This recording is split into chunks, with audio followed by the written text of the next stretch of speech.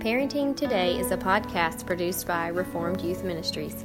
Whether you feel competent or confused in parenting, this podcast seeks to apply God's truth to the culture of today. For more information on this ministry, visit rym.org. Hey everyone, welcome back to Parenting Today, brought to you by Reformed Youth Ministries. We have been talking to Julie Lowe this week. For those of you who tuned in Tuesday, you know that we are talking about her book, Childproof, Parenting by Faith, Not Formula. You can pick that up at New Growth Press or Amazon. And those who listen to RYM's other podcast, The Local Youth Worker, you will know that we spoke to Julie on episodes 141 through 145. I'd encourage you to go check those out. And also, Julie Lowe will be with us at RYM's Youth Leader Training in Nashville. That is January 28th through February 1st. You can go to rym.org/training to check that out. Julie, on Tuesday, we explained that your book, Childproof, is broken into two sections. And today we're primarily going to be discussing that as you lay some foundational thoughts about this, parenting by faith, not formula. But then specifically in the second section, parenting by faith applied, you get into some specific issues, parenting an anxious child, parenting a child with disabilities, a section on when your child says, I'm bored. So again, so much of just applying what you laid out in the first part of the book. And one of the chapters you deal with is parenting a difficult child. Anyway, I was wondering if you could just talk to us a little bit about that section, because you do on, I think it's page 113, you make this statement about, it seems that the right formula is love plus discipline plus godly instruction equals good kids. And because at times, you say this formula does seem to work, you determine that the problem must be in your parenting. But you say, this is faulty and unbiblical approach. And so just kind of talk to us a little bit about that statement, but then getting into parenting the difficult child. Yeah, there's a lot that can be said about that. I think I say in the chapter 2, good kids come out of bad homes and bad kids come out of good homes all the time. And we look for a formula, and there are times our parenting is part of the problem. So I don't want to minimize that, but kids are moral responders. At the end of the day, they're going to choose who they serve. And we've had to parent difficult children. We've also had foster children in our home. And you can do everything right and a child still walk away from the Lord or walk away from you in rebellion, make bad decisions. Why? Because they have an active heart that is struggling with the world around them, with temptation and peer pressure and their own, desires and lusts. And understanding that I will struggle enough to do my role as a parent by loving them and parenting them and speaking into their struggles and helping reflect their own heart and pointing them to the Lord. But I can't determine the outcome, and I can't take responsibility for the outcome. That's between them and the Lord. And that's both scary and freeing. The freeing part is all I can do is focus on me as the parent, and that'll be enough hard work, and I'll make mistakes there. But I have to let go of the outcome, and it doesn't mean I don't continue to desire good for my kids, but I realize I have very little control over the outcome. And so my prayer then becomes, Lord, help me be wise to know how to respond to every situation that comes up, to know how to help them see themselves well, and to know their own hearts and point them to the gospel in everything I do. And that no matter what stage you're in, from young to old, that's what you have to do. And as your kids get older and you see the influences and you see their own decision making, you start to realize how really ill-equipped we are to do anything but parent them well in the midst of that. That's good. I really enjoyed the difficult child chapter. Jokingly, my wife says all the time that that mental illness is hereditary, that you get it from your children.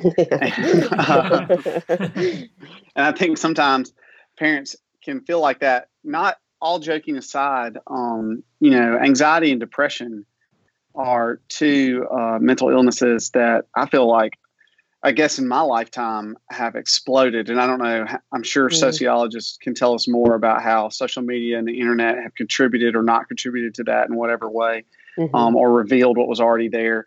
But you do talk about the anxious child. I'd just like to hear some of your thoughts about parenting anxious children, but I also just like to hear what you think are some of the contributing factors that exacerbate a child's anxiety.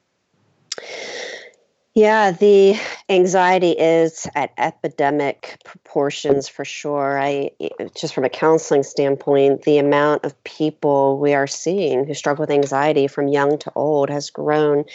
And what are some of the contributing factors? Well, research out there is demonstrating how media definitely contributes to it. And as far as with kids, social media and media alike, because every possible world issue and tragedy is out there. You just think back to 9/11, and there's some just secular research out there that demonstrates after 9/11 how much anxiety increased. But you think how after the first couple of hours of 9/11, how many times that picture was replayed on the news of the airplanes going into the towers. And that's probably forever ingrained in my mind. Now you add to that things like ISIS and tsunamis and world disasters that occur every day. And there are things children are being exposed to on the media that they would never have known about till they got older. So you do have kids who temperamentally tend to be more anxious. You have kids who learn to be anxious because of parenting approaches or things that are going on in the home. And then you have things like that go on around them that just open their eyes to all the potential fears and dangers that they never would have fathomed early on in their life. So I think there could be tons of different contributing factors.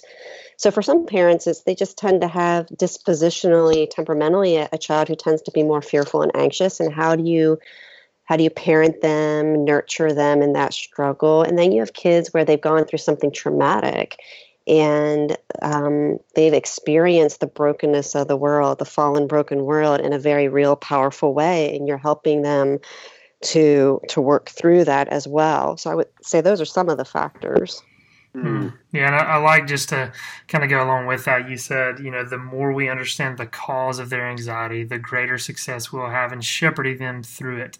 And the wiser and more practical we'll be in speaking well into their experiences, which is, what you were just talking about. But I agree, that's, very helpful section. And I don't want to beat a dead horse, but you were just bringing up technology, and I know we brought it up on Tuesday, and you've got a whole section dealing with technology. And as I've already referenced, you came on The Local Youth Worker in episodes 141 to 145, and really we kind of centered our discussion on just how technology is impacting our youth today. And really, even though I said beating a dead horse, I mean, this is such a huge issue that is having so many just implications for just sin issues, just all sorts of struggles. And so can you talk just a little bit more about technology? I mean, referencing your chapter, but just again, what you're seeing in counseling.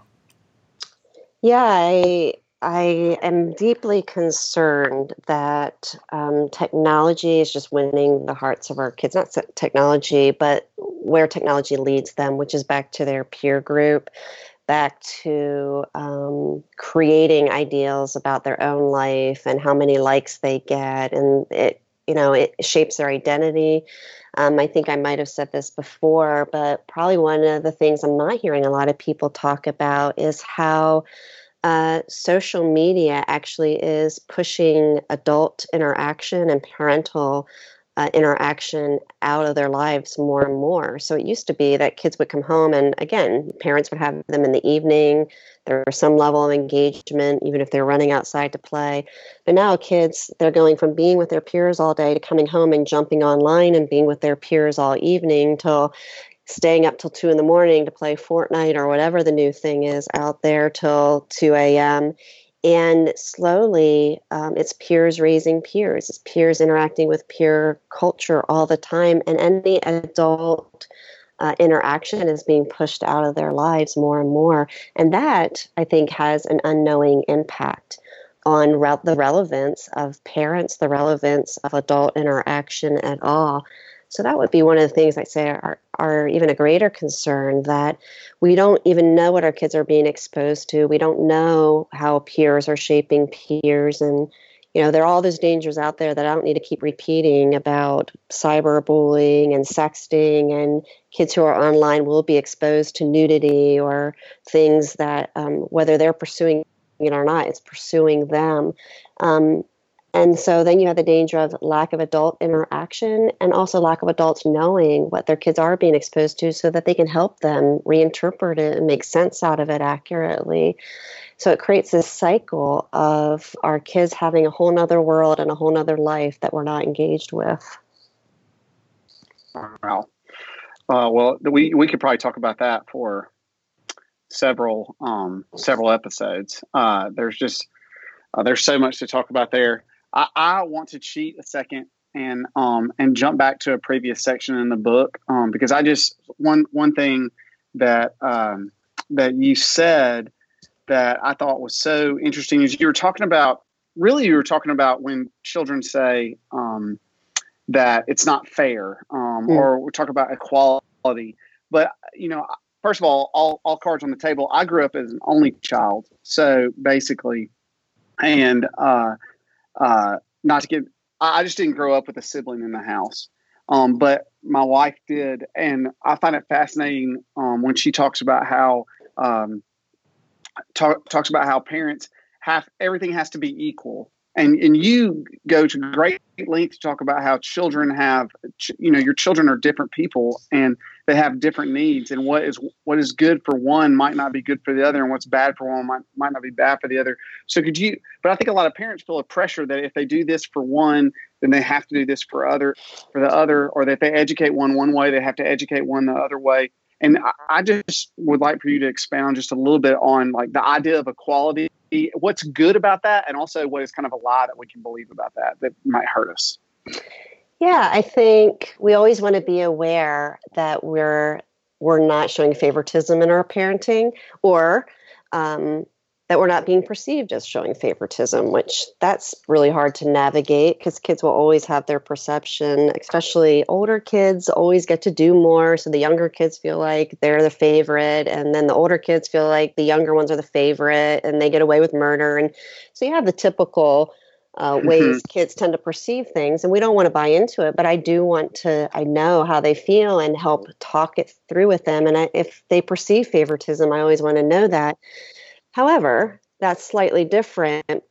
It's probably what they throw at us when they're saying, but that's not fair. You like them better. No, I don't like them better, but here's the reason, and I'm willing to engage. I was saying in our home where we say we don't do what's fair, we do what's right and good for each of you.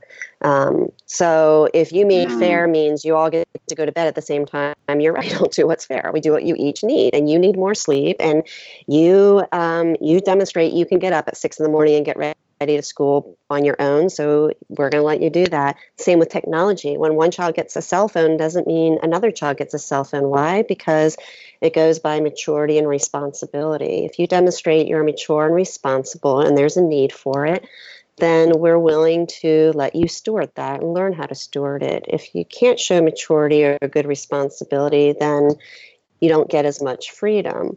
Why? Because it's our job to keep you safe. It's our job to teach you those things. And again, I'm picking on poor technology, and I'm sorry to do that. Cell phones are the great example where if everybody else in the world has one at 12, does that mean my 12-year-old gets one at 12? Well, no, that's crazy. I wouldn't give my 12-year-old keys to the car. Why would I give them a cell phone that opens a world of both good and bad to them, without knowing that they have the maturity and the responsibility to navigate it well? So that's true with how much freedom they have, with when they get a job, with what kind of chores they can or can't handle, that every child is different. So I don't ever want to show favoritism, but I won't be fair for sure, because what they need is to do what's right and good by each one. That's helpful, and that's something I know every parent struggles with for sure. Just trying to keep things equal, trying to be balanced, and it's a challenge for sure. So thank you for. Let me add one more point to that. Please do. Yeah, the other thing I would say, and I hope my children would say this if they were here too, is we are fairly good about saying, if you disagree with me, I would like to hear why. So if we come up with a rule or we say, no, you're not ready for this, if they can respectfully disagree and they want to talk about it more, we actually want to encourage that. Because again, I care about their heart, I care about how they're thinking, and I care that they care how I'm thinking. And so I've got to respect them disagreeing with me in order to have them respect me disagreeing with them. And so I will often say to my kids, listen, if you guys don't think I'm being fair or you think something doesn't feel just, I want you to come tell us. We're willing to talk to you about it, but it has to be in a respectful, mature way. So it's not a shutting down, I'm coming down heavy-handed. It is always a work in progress and a conversation we want to have with them. Yeah, and I think you're illustrating just something so important there is oftentimes, children just want to be heard. And parents can be very guilty of just shutting them down and, tuning them out. And of course, there are times as parents where we need to assert our authority and remind our children that we're in charge. But I have found just with my own children, just to pause and listen can really just calm the entire situation. Again, they're trying to explain, and sometimes they're younger and they're trying to get their words together and all of that, and I just need to listen. But I think you're illustrating something very important there, and like you said, that as long as they've got a respectful tone, that it's helpful for them to be able to voice that and to feel heard. Another helpful section you have is talking about children not being thankful. And you get into a specific section that reminded me. We actually have Derek Thomas on the local youth worker podcast, and one of the questions I asked him was, what are some of the differences, both negative and positive, of seminary students today compared to seminary students, years ago, since he's been a professor at Reformed Theological Seminary for quite some time. And one of the issues he brought up was entitlement. Again, he says, by and large, he's very encouraged by the students at RTS these days, but kind of talking about some of those negatives is entitlement was one of those that came up. And I know that's something that you deal with in your book. And so can you talk to us a little bit about just the thankless child and the entitled child? Yeah. So again, temperamentally, we can see some of our kids struggle to be more grateful or thankful. I do think it's a developed trait too. But I think entitlement is something culturally I'm worried about too, that we tend to have generations of very entitled people that I think I say in the book, it's the belief that we're deserving of certain privileges or entitled to them. And just really helping to, it's a me-focused or an outward-focused, which is another way of saying it. And I might stumble around here communicating it well, but how do I get my kids to think outside of their world and look at the world around them and to have an outlook that puts things in perspective? And we'll joke, our dishwasher broke down one time, and that feels like a necessity in our home with 8 people. And we joked, and we're like, that's a first world problem. So we're frustrated, we're grumbling about it. And then my husband said, yeah, but this is a first world problem. I'm like, wow, well, that puts some things in perspective, right? And so giving our kids this perspective that says, the things we tend to be unthankful for are first world problems. They're the way in which we are so blessed and so entitled and so materialistic, which is not what I want to hammer into my kids, that look how entitled you are, but it is a sense of understanding there is so much to be thankful for. So I can complain the dishwasher's broken, or I can look at it and go, yeah, it's a hassle, but it's a first world problem. And wow, we're lucky to live the way we do. And to have a bigger perspective of gratitude for what we do have. That doesn't minimize the difficulties of life, but it's a reorientation, right? A reorientation of what's really important and matters. And so instilling gratitude and getting them to think in that way is really valuable.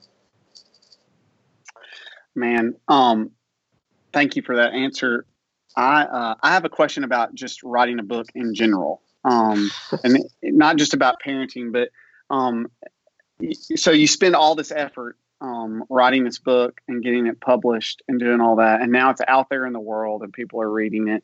And if you could wave a magic wand and add anything to the book, is there anything to childproof that you would say, oh man, well, there's something that's come up since I've published this book that, man, I would love to like add a chapter on this or add a chapter on that. Is there anything like that?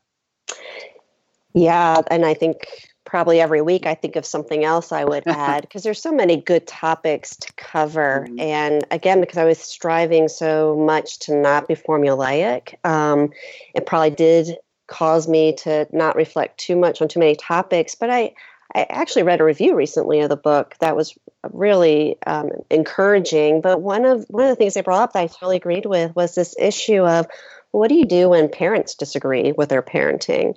And that is that's such a really important point to say. What would I do if my husband and I just have very different parenting opinions and we want to parent our children differently, which happens all the time. And good parents put aside their parenting preferences and look at the need of the child. And the hope is we come together and agree, yeah, here's what they need. So it's not what I want and what you want to do. It's really what they need. That's the priority, and what biblical wisdom looks like in that situation. But what do you do when two parents have very different opinions on that? That would definitely be something I think I'd talk about if I had a chance to do it again. Well, if I could follow up really quickly, when parents do disagree about what to do, lots of times those disagreements aren't cut and dry. It'd be easy to come up with an example where it's like the dad is a legalist and the mom is, like an antinomian, just anything goes. Yeah. And, typically it's not like that. Typically there's a little bit of truth on both sides of the issue. How do you talk I know that we don't have a ton of time for every question, but talk a little bit about how you try to build that consensus between people who seem to be coming at a problem from opposite angles. Mm-hmm. And that is, from a counseling standpoint, that is what I tend to see, that parents, they bring in kind of their own perspective, their own preferences, and genuinely they're reading a parenting situation differently. So they see a child with a challenging behavior, or we'll pick on anxiety for a minute. They see their child struggling with anxiety, and one parent feels like you just need to push them and make them do the hard stuff. The other parent feels like, no, we need to nurture them and not force them to do it. And there can be a little truth on both sides, which is why I think if you go back to say, how can both parents say what's really going on with this child? There's going to be some disagreement. There's going to be some figuring out, but you kind of put aside your instincts for a moment and say, let's understand what's going on here. And if the child's really anxious about getting on the school bus, is the answer to never make them get on the school bus? Is the answer to encourage them to find the boldness, the courage, to get on the bus? Are there times we don't make them get on the bus? And that's a great question. That's why I think people resort back to formulas. Because if you just give me the formula to do it, I'll know in every situation what to do. When parenting struggles are about, there are moments that loving my child means, you know what, I'll drive you to school today. And there's a reason to do it. But you know what, honey, tomorrow you have to get on the bus and we've got to work on this. So I'm showing grace and tenderness, but also saying you've got to start doing the hard stuff. And so helping parents come together and say, maybe you're both right to some degree. And what if you're willing to try it this way and then try it the next way? And a humility in both parents is probably essential, because you're both willing to come at it saying, okay, well, if I am wrong, let's give it a try. Let's see how this goes. So again, it's hard because every situation is going to be different, right? But I think if both parents are willing to be humble and say, we really do care about what this child needs. We don't want to give them crutches. We do want to equip them to stand on their own and to trust the Lord in the hard places of life. Then they tend to come together in those moments. And it takes some navigating. Yeah, Julie, something my pastor said one time, and I don't know if he was quoting somebody else, but he said, if parenting doesn't humble you, nothing will. Such a true statement, obviously. And so oftentimes, parents are very discouraged in their parenting. And I know you have a section in your book of just kind of words for the discouraged parent. And I don't necessarily want you to quote that, but just what are some words that you would have for encouragement for those parents who are, listening to this podcast and are just very discouraged and maybe at a low point in their parenting? What's some words you would give them? Not to be weary and good. I love that verse in Galatians, and probably because I've had to rely on that as well. And it's pretty hard when you are a counselor and you're writing books on parenting, and then you're seeing your own parenting flaws or your children struggling. And I said over and over again to my husband, in some of our most difficult parenting moments, I'm more quickly coming back around saying, you know what, Lord, thank you that we're struggling too, because it's going to make me a more humble counselor. It's going to make me practice what I'm preaching. And it really is going to demonstrate that it's the work of the Spirit in people's lives. And so I'd say to the discouraged parent, you're not alone. We've all had our moments of discouragement. You may be going through a real difficult season, and the Lord is at work in you, in your heart, and the Lord is and going to be at work in you, in your child's heart. And so don't be weary in doing good. Whether you already have teenagers or whether you have toddlers right now, it is never too late to pursue your kids and to love them well, no matter what age or no matter what struggle you're going through.